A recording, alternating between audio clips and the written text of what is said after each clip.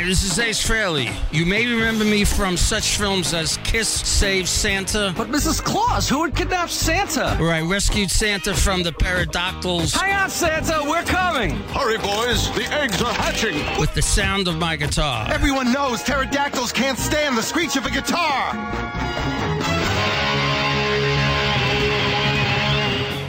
You're listening to Jeremy White. You just practiced that guitar, Santa. Next time we'll let you do a solo. Don't encourage him.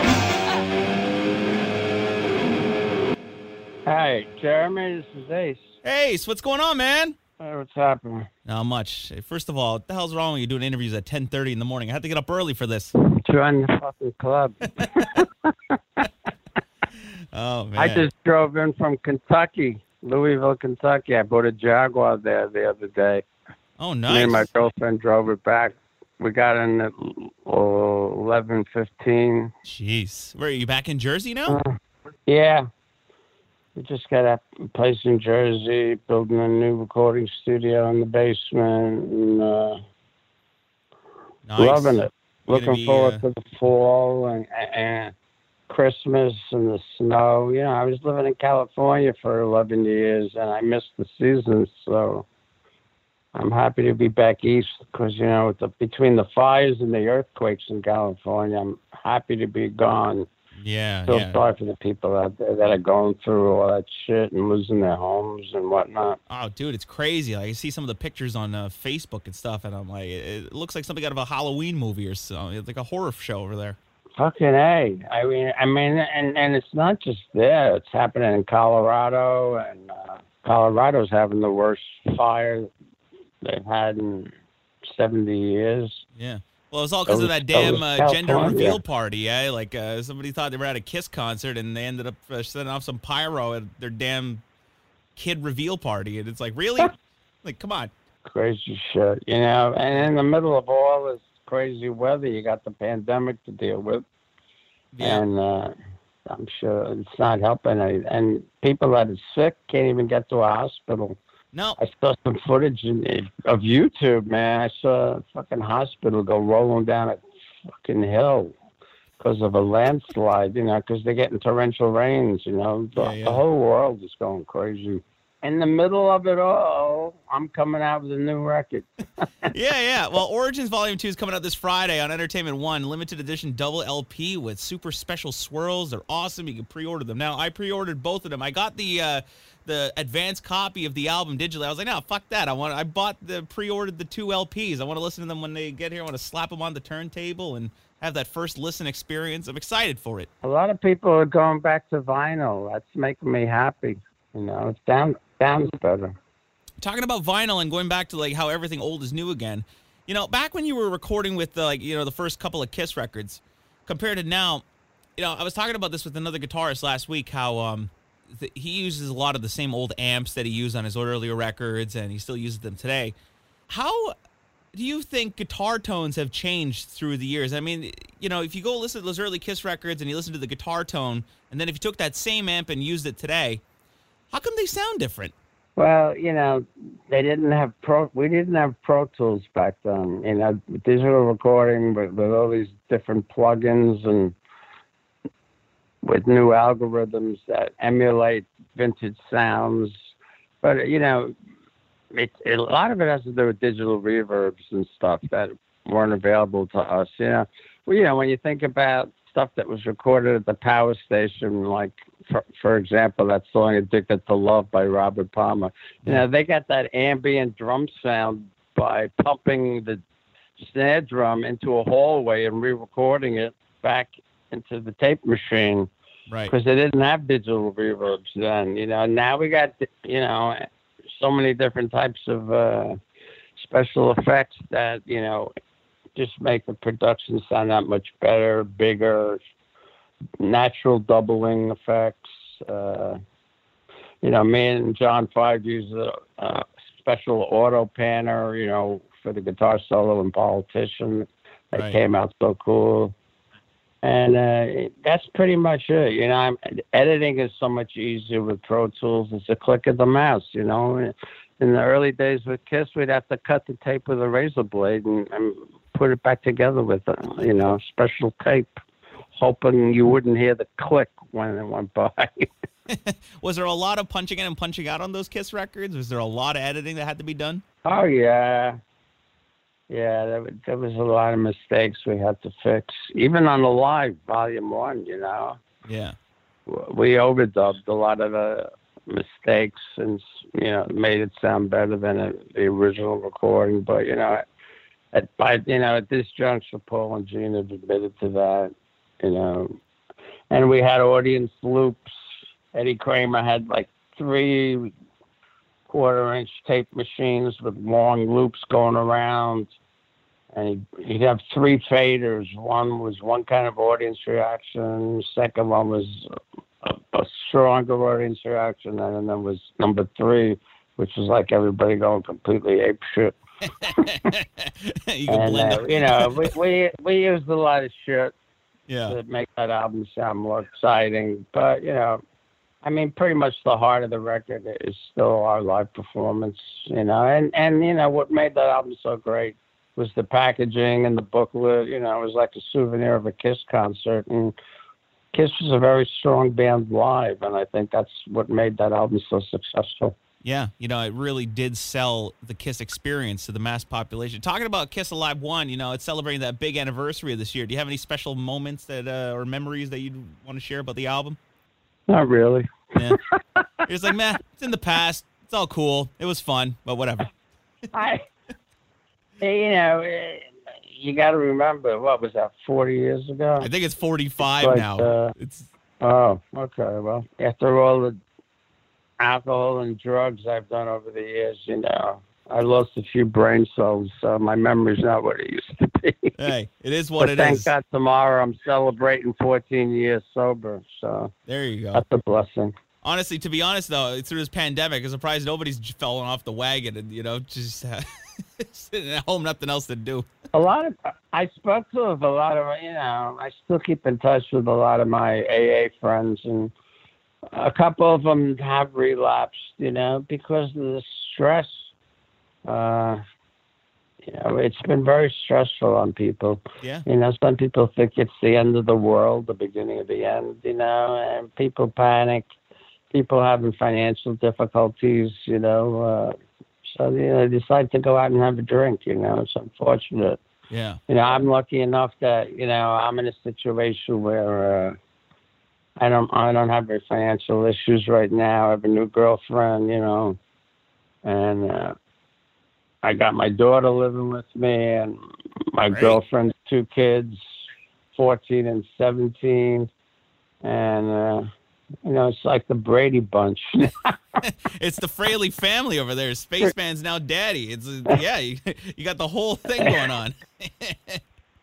And my daughter just flew in with her dog, and my girlfriend Laura's got a big giant poodle with a bark like a German Shepherd. We got 5 acres, so it works out fine though. Dog was running around. I just went outside to walk the dog, and there were 2 bears climbing a fucking tree.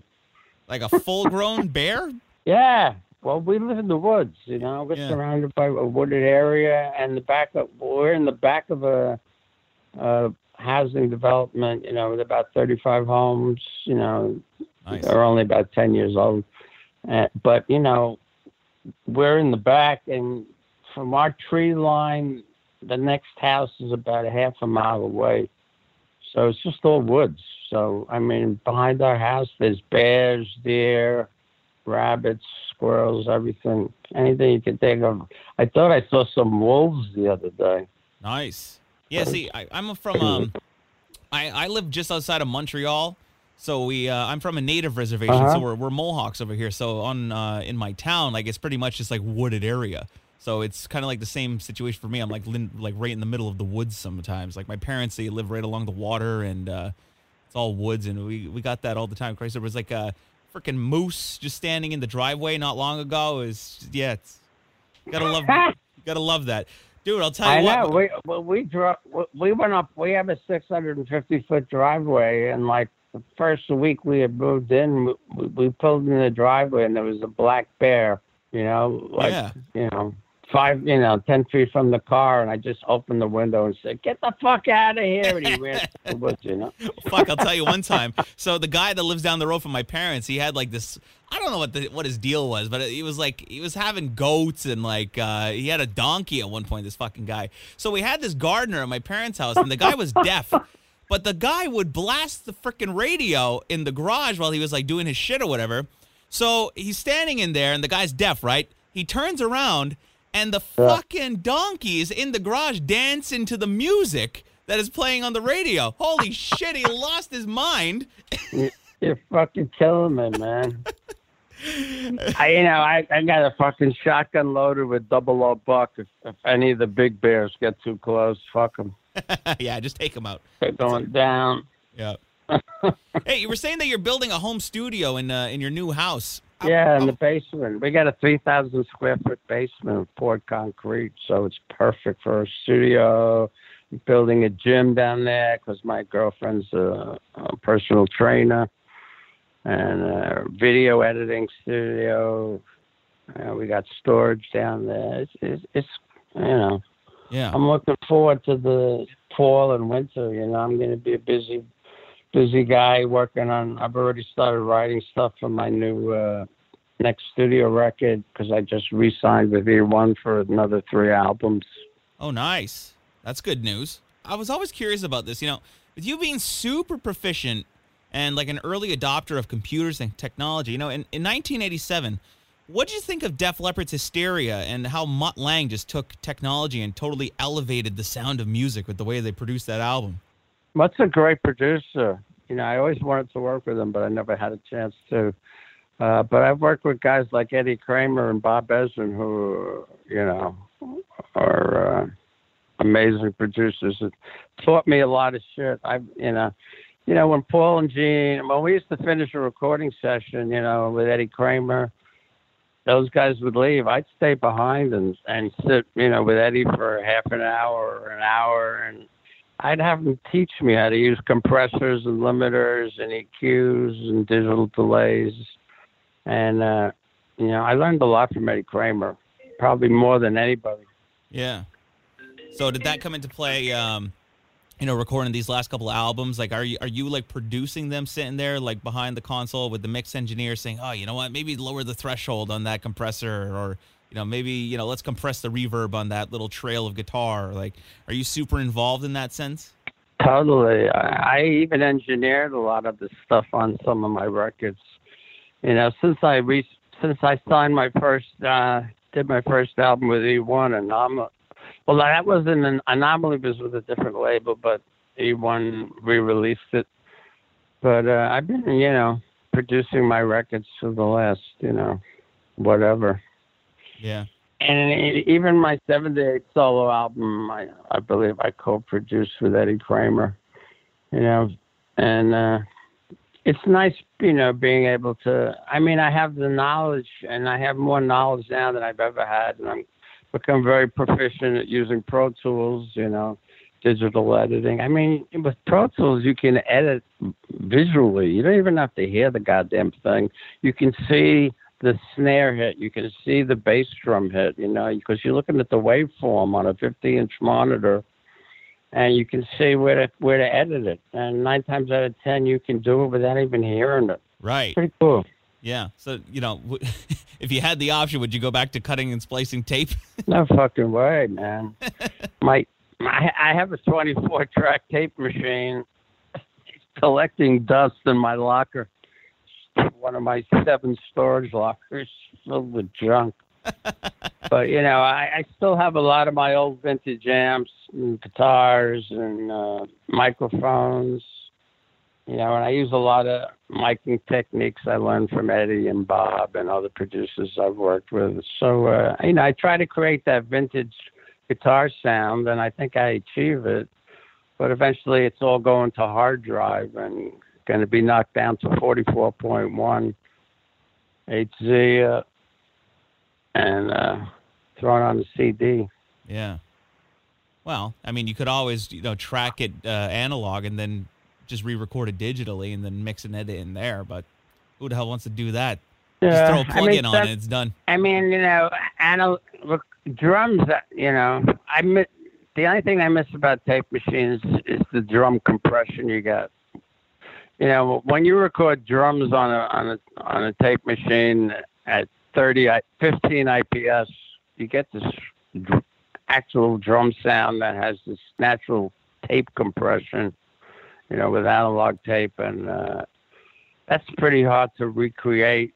But every day they're coming out with new plugins that emulate vintage recording and vintage tape machines, and they're sounding close enough, that I'm happy with it. Talking about Eddie Kramer, he actually has his own tape emulation plugin, so, Yeah. Yeah, I mean, digital recording has, in the last 10 years, is really, it's just the way technology is. Yeah, well, it's advanced like everything else. So has digital recording, everything's just flying. They used to say 10, 15 years ago, technology doubles every 10 years.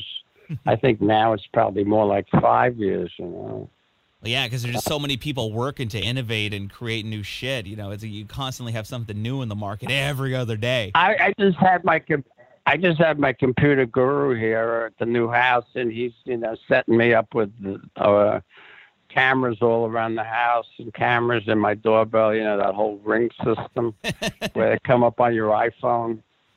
If somebody rings your doorbell and you're in California, you can talk to them. I mean, it's amazing how far technology has gone. But he said to me, he goes, he's worried about it, artificial intelligence. Some idiot, presses the wrong button and lets the computer take over. That whole scenario that those Terminator movies talk about.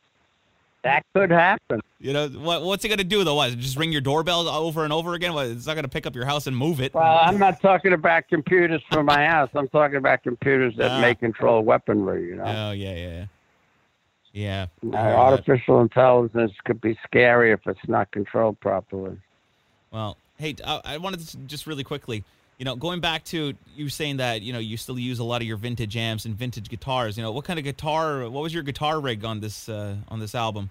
Well, I still pretty much track everything with my favorite Les Paul. But then I like to double them with Fenders or Strats.